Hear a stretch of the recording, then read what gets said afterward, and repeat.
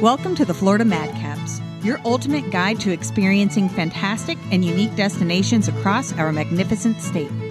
Join us while we lead you on a journey of exploration, recreation, and conservation. The popularity of Florida's natural wonders is on the rise, and our mission is to be your go-to source for conscientious recreation. We encourage you to get out and explore these breathtaking sites, and to leave them even better than you found them, through individual actions and group advocacy. Join the Florida Madcaps as we discover the beauty of our incredible state together. Hey everyone, welcome to the Florida Madcaps podcast. It's me, Ryan, aka the Florida Excursionist, and I'm here with the memorable, the famous, the outstanding, the Sunshine State Seekers. Hello. Howdy.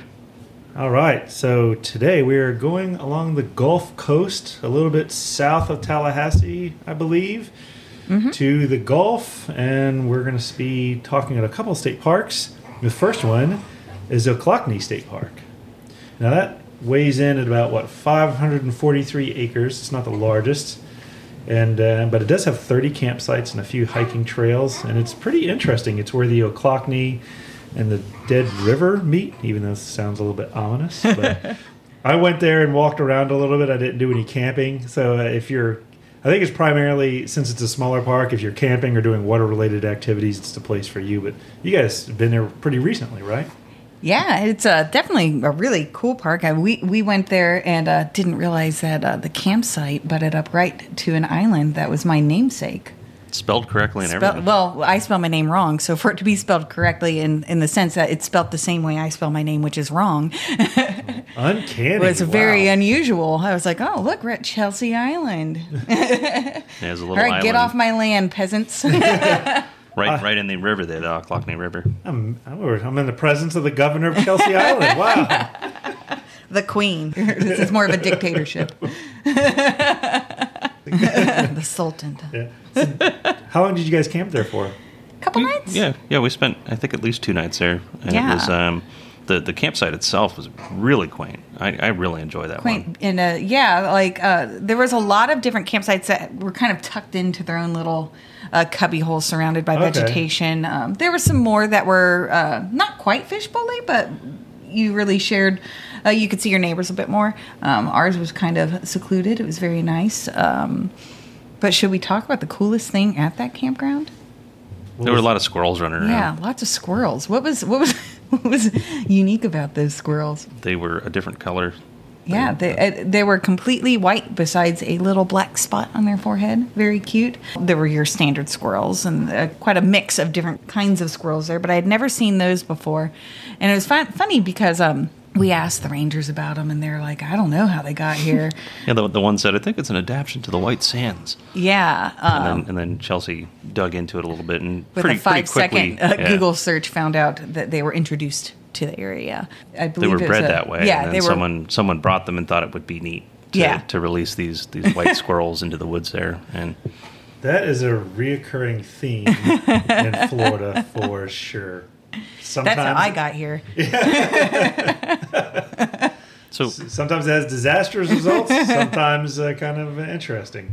Yeah, that one was curious, and I don't see it being that harmful. But incidentally, it would have to be unrelated. There's also a famous deer there. As you can maybe hear in the background, Tori is here with us, my little one now. But when we went to that park, I was very, very, very, very pregnant. When we had camped there, we got to the ranger station, and I didn't really feel like getting out, so I told Chris to go check it out. And we described this in another podcast as well, but it was kind of neat. He came back to the car and said, yeah, they got this picture of this white deer. And I was like, yeah, it's right there. And he's like, what do you mean? I'm like, no, it's right there. So as soon as he came to tell me about the deer, we got to see it right next to our car. Wow. Got some really cool pictures of them. It was walking around the woods right there. Yeah. Well, that is interesting. I haven't seen that yet in my travels of Florida. And I'm pretty sure it's mainly a coincidence that they have the white squirrels and the white deer. It's an odd coincidence. Yeah, it's an odd coincidence that both of those creatures, mysterious and magical creatures, are at this one park. Is there like a Clorox plant nearby? It's a nice little park, but it's in an area where there's a lot of recreation opportunities. Mm-hmm. Where you don't have like this massive development. Because if you go to like South Florida or along the southwest coast or the southeast coast, it's hard to find parks in areas where there's just so much opportunity in the surrounding areas. Right. Like if I go to Miami or Fort Lauderdale, those parks is just wall-to-wall development up to the boundaries. Right. And then it changes. Oh no. Yes, our fourth podcast host is with us today.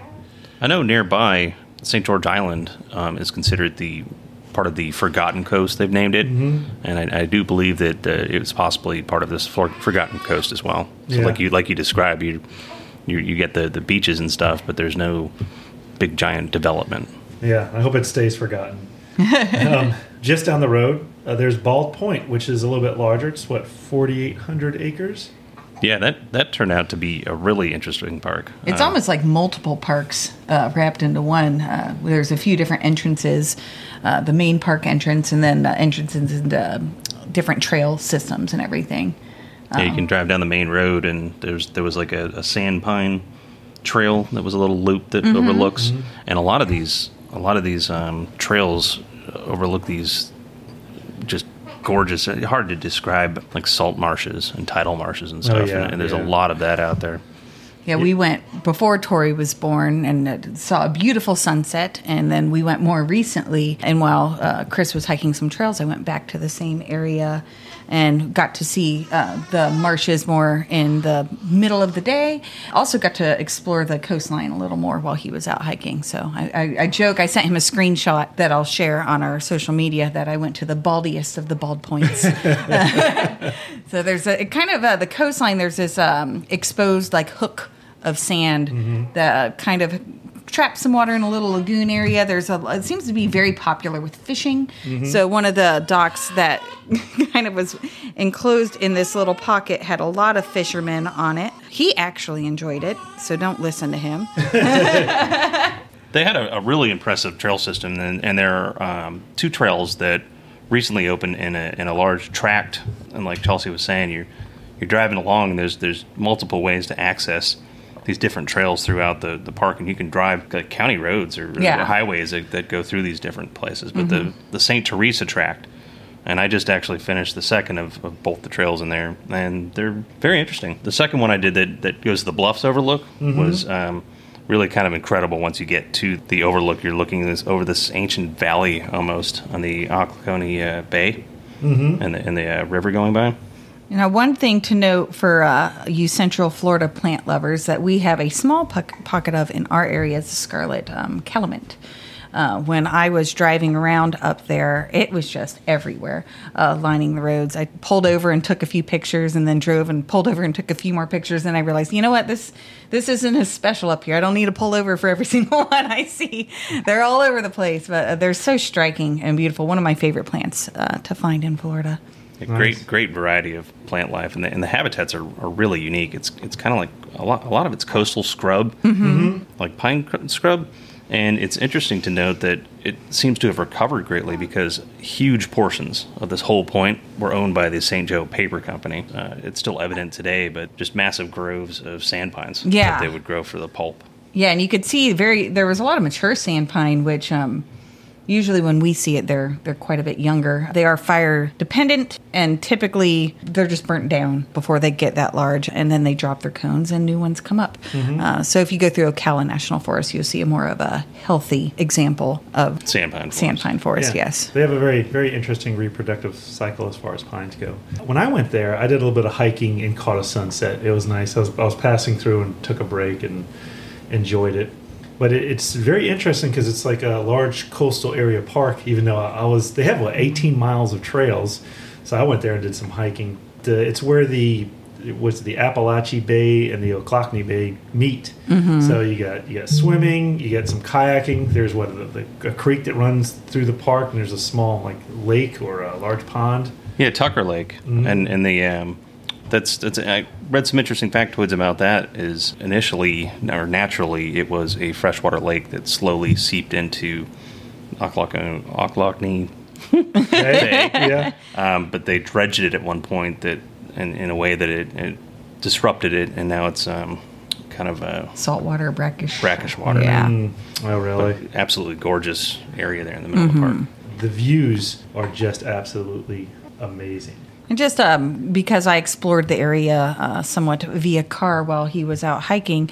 So when you get into the park, to the main park, you can there's a fork in the road where you can go left to Bald Point or right to Alligator Point, I believe it was called, which is more of an inhabited area, lots of beachfront property and stuff. But it was a really nice drive. It was really beautiful scenery to go through that area. And I just drove through some of the neighborhoods. Everyone was looking at me like, "What you doing back here?" But I waved. Everyone was kind enough, and it was a really nice view. They have primitive camping, but I didn't see any like regular camping areas or anything there. Did you guys do any camping? Or you just pretty much hiking? I think there's some primitive camping that you can kayak to. I think it's mostly for the trails and the beaches Yeah. at that park. But you can camp. A Clockney. Clockney is actually the managing park, and they've got the camping right there, and it is maybe a 15-minute drive between the two. Yeah, so that's what we did. They're We really stayed close there. to one another at the different parks.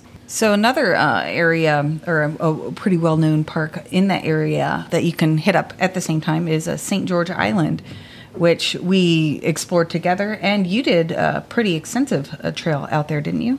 Yeah, the Gap Point Trail was an absolutely incredible trail, and that has 2 primitive campsites on Gap Point itself. Mm-hmm. So I think if you're going to stay at the campsite, you can actually there's 2 trailheads. So you have so I said they have different names, but I know that the landform itself is called Gap Point, and it's on the backside of the island. So the island is pretty popular with the beaches that face the Gulf on one end, and they have a developed campground there.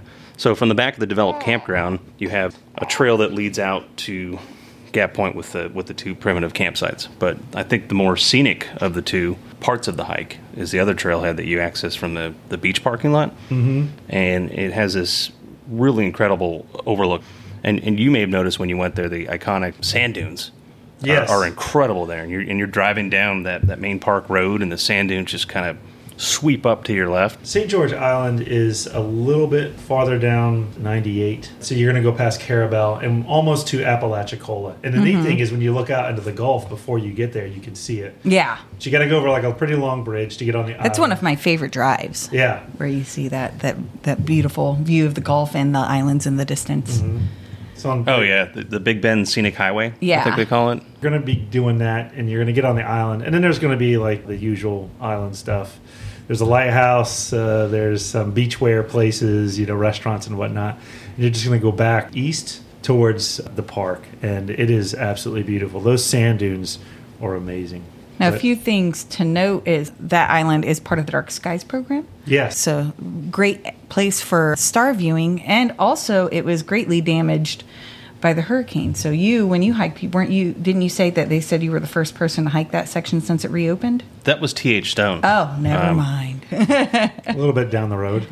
One of the first people to camp at that far point that was out there. Okay. T.H. Stone is pretty awesome. The Peninsula State Park, that one they just recently repaired because it was ripped in half by Hurricane Andrew. Or- Andrew? Was it? that Not was Andrew. like 90. Michael. I'm sorry. Yeah, got a little mixed up there. Being a Floridian, we got a few of these hurricanes. It's easy. It's easy It's to hard to mix keep them up. track sometimes. Yeah, they actually fixed it completely and put the road back over it, and the cabins are open now.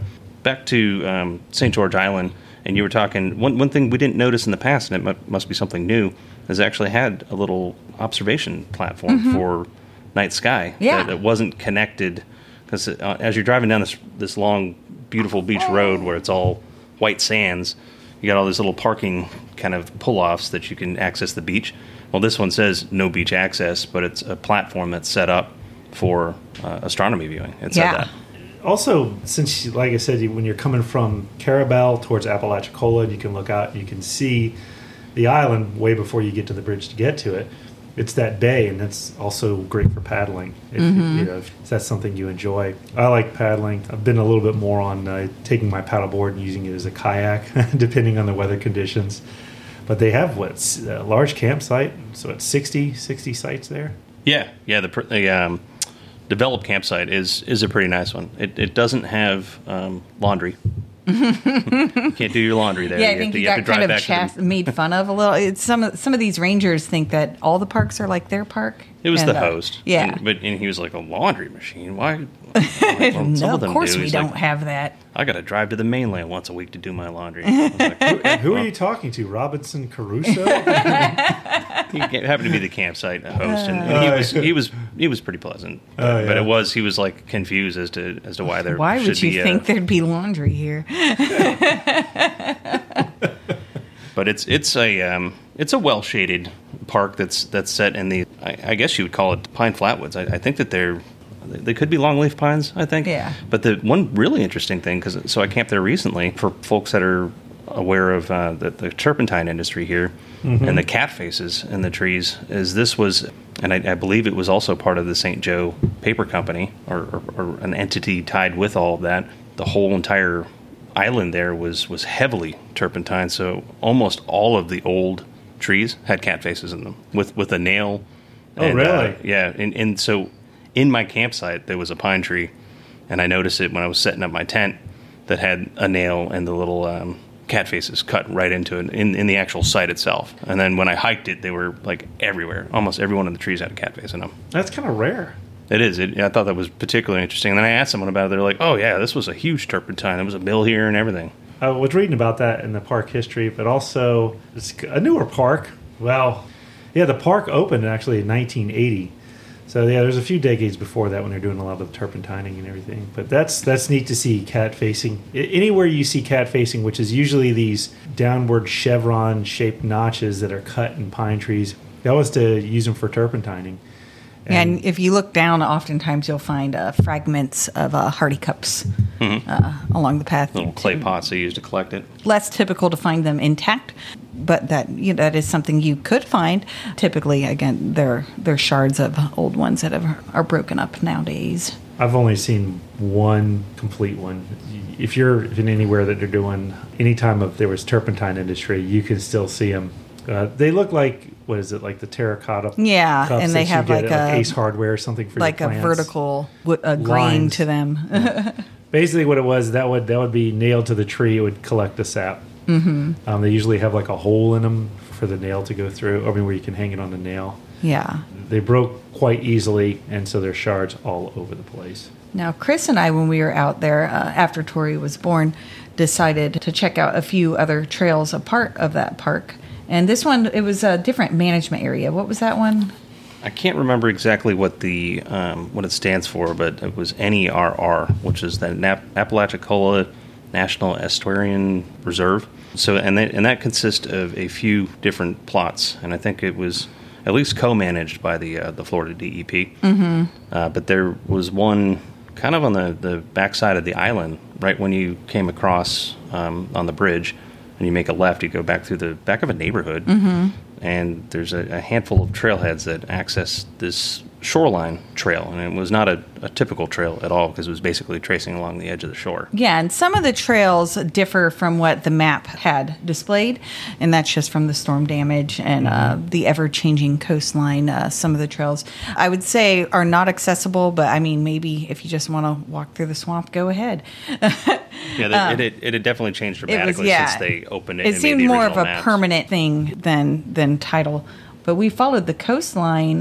It was really beautiful and a different for the Florida coast because it's not like a beach that you go play at or anything like that. A little more rustic, lots of downed trees, and it's very strange for me where I'm from on the beach to just see pine trees right on the coast like that. A lot. Yeah. Mm-hmm.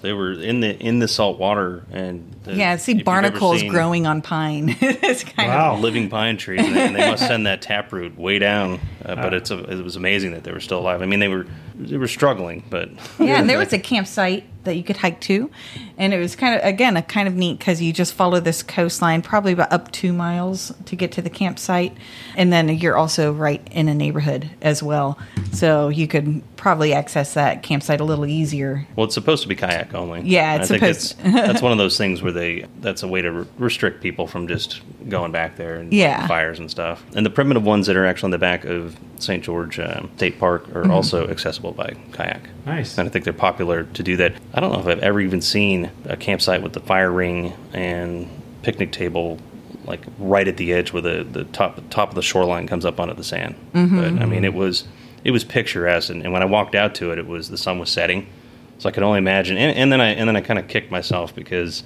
that was my plan at the end of this excursion. So I excursion as well sometimes. Whoa. Yeah, not just you, Another Ryan. excursionist.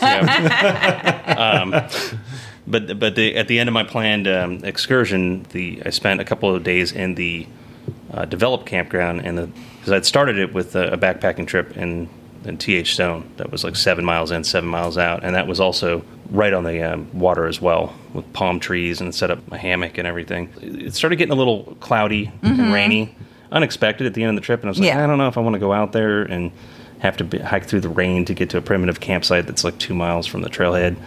And it all kind of cleared up as I walked out there, and the sun was starting to set, and it's like, and it would have cost $5 instead of $28. But I spent the night, that one final night in the developed campground, then head home. Now, one thing I would say if you are going out there to any of these campsites really is on the coastline when the sun sets, the bugs come out. Yeah, that yes. too. It's party time for them. Yeah, bring your thermocell or cover up as much as possible. I know people think that's a weird thing to do, at least in the summers in Florida, to wear long sleeves, but you can get nice moisture-wicking clothes that are long sleeve, and I find that that's the most surefire way to protect yourself from insects is just to stay covered. But you can wear a head net, whatever. And then once the sun's down, it's not as bad. They kind of dissipate. They peter off. It starts like right around sunset, and especially with like no-see-ums and stuff. Yeah. And it's all situational. Sometimes they're just not there at Sometimes all, there's a but- breeze that seems to keep them Yeah. away, and then And it was other breezy. times they bite your eyelids.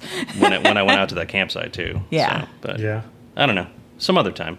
And that's something to mention as well, that it's really a steal. There's a lot of the state parks that have primitive backpacking campsites, and I think in general they're all $5 per person per night. So if that's your jam, we were talking about that earlier. I think in the last episode, I guess. But backpacking, if you're looking to foray into trying backpacking, the state parks are a great place to start.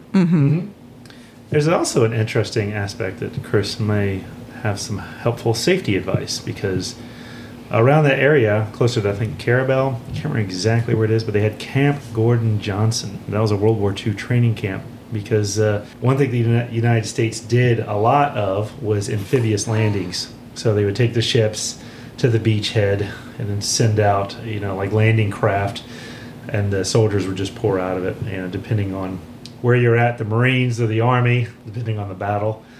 But they did a lot of amphibious training around there, and some of it was on St. George Island, and you can still see, I believe, they said practice bombs and artillery shells. I didn't hear anything about unexploded ordnance. What should you do if you see one? No, don't poke it with a stick. I didn't see any or see any signs, but actually you brought something up that back to Bald Point State Park, the St. Teresa track that recently opened. I understand that there was a large camp there, and that whole area actually was staging for the amphibious vehicles, the ones that they trained for that ultimately ended up being used in the Normandy. Big turning point. Yeah, in the big war. top secret thing back It was then, from what I've super heard. secret, but that's like basically They say where loose they lips trained for sink those. ships. So That's the word. So the history there, lots of history, all kinds of good stuff. Yeah, and if you want to hear about Camp Gordon Johnson, I think around Carabel they do have a nice history museum that's pretty cool. We talked about Apalachicola on a previous episode, but Carabel, Apalachicola, Sopchoppy, those are all towns in that area that are really cool. And of course you got Apalachicola National Forest to the north. If you're still looking for an area of Florida that's kind of old Florida and small town, It's kept its historical charm Yeah. for sure. I mean, and compared thanks to to other the places. locals, which we've had the pleasure of meeting quite a few of them, they've fought pretty diligently to keep the charm intact. Yes. Because you'll go to some coastal areas up there that are not as preserved. I'd say seaside Florida is very what's the word I'm looking for? Disney-like. yeah, What's the Grayton Beach? Yeah. That whole area really. Just the last few years that we've been going up there to say, like Grayton Beach or Topsail Hill Preserve. It's very although those touristy are now. very beautiful parks, the surrounding areas are completely built up. Lots of pedestrian traffic that you have to keep an eye out for. Lots of golf carts. And just like I said, in the last few years that we've visited have changed drastically. If there's anything that I despise in Florida, and knowing my future, I'll probably end up owning one, it's these golf carts.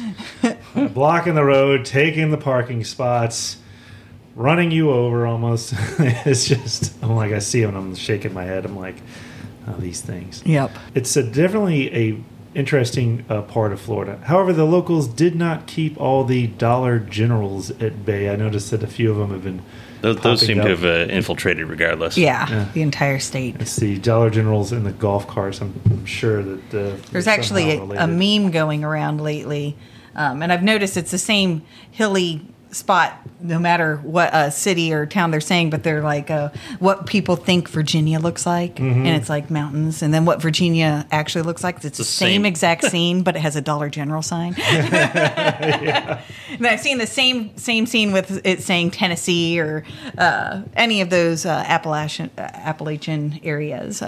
Any rural area. Any rural area. It's kind of the you're same bound thing. to find one now. As someone who tries to stay off the interstates as much as possible when I'm doing my leisurely road trips, they are just about in every small rural town that I've come across. I know Kathy had some words to say about them. Oh, Kathy Celestri, one of my favorite Floridians. Yeah, she didn't have nice things to say about them. That's about it. Do we have anything else we want to add before we close this one out? I just view it well. It's still in its state, because Florida, as we did mention, is developing rapidly. So, and the hurricanes change things constantly. So this is one of those. These are one of those areas they say, unfortunately, might change throughout the coming years. So see it while you can. Yeah. And hopefully it lasts forever. If you're into in hiking, perpetuity. you between these three parks, you could easily spend a week out there camping between the two developed campgrounds, and then sort of in between them, I think we've touched on before is Tate's Hell State Forest is out there with a really extensive trail that like alongside Carabel and everything. Yes. So you could definitely make a week's worth of exploring this area and this with this charm, with this backwoods Florida charm. Yeah. Yeah, it's rapidly going away. Because after Michael, it wiped away a lot of the older structures and the more the homes that weren't cookie cutter and everything else, probably not up to code, but it cleaned all those out. And what's coming to replace them is just Development. not the fishing shacks are gone and everything else. And then when I went to see some of those Barrier Island parks, a lot of them were closed down or going through renovations as they're trying to piece them back together. So see the coastal Florida while you can, because it's going to constantly change, sometimes for the better, sometimes for the worst. All right. Well, thanks for joining us. And as always, enjoy Florida responsibly. Thank you for listening to the Florida Madcaps. We hope today's episode was enjoyable. Your input is important to us. If there is a topic that you would like to know more about, please let us know. The Florida Madcaps is presented in partnership with the Florida Springs Council, the only nonprofit advocacy organization focused solely on protecting our Florida Springs. Get a free spring sticker and join the Florida Springs Council at floridaspringscouncil.org/madcaps. As a token of our appreciation, we are giving away a free Madcap sticker to anyone who leaves us a review. All you have to do is send us your contact information to the email provided in our show notes. We will take care of the rest. Thank you for being a part of the Florida Madcaps community.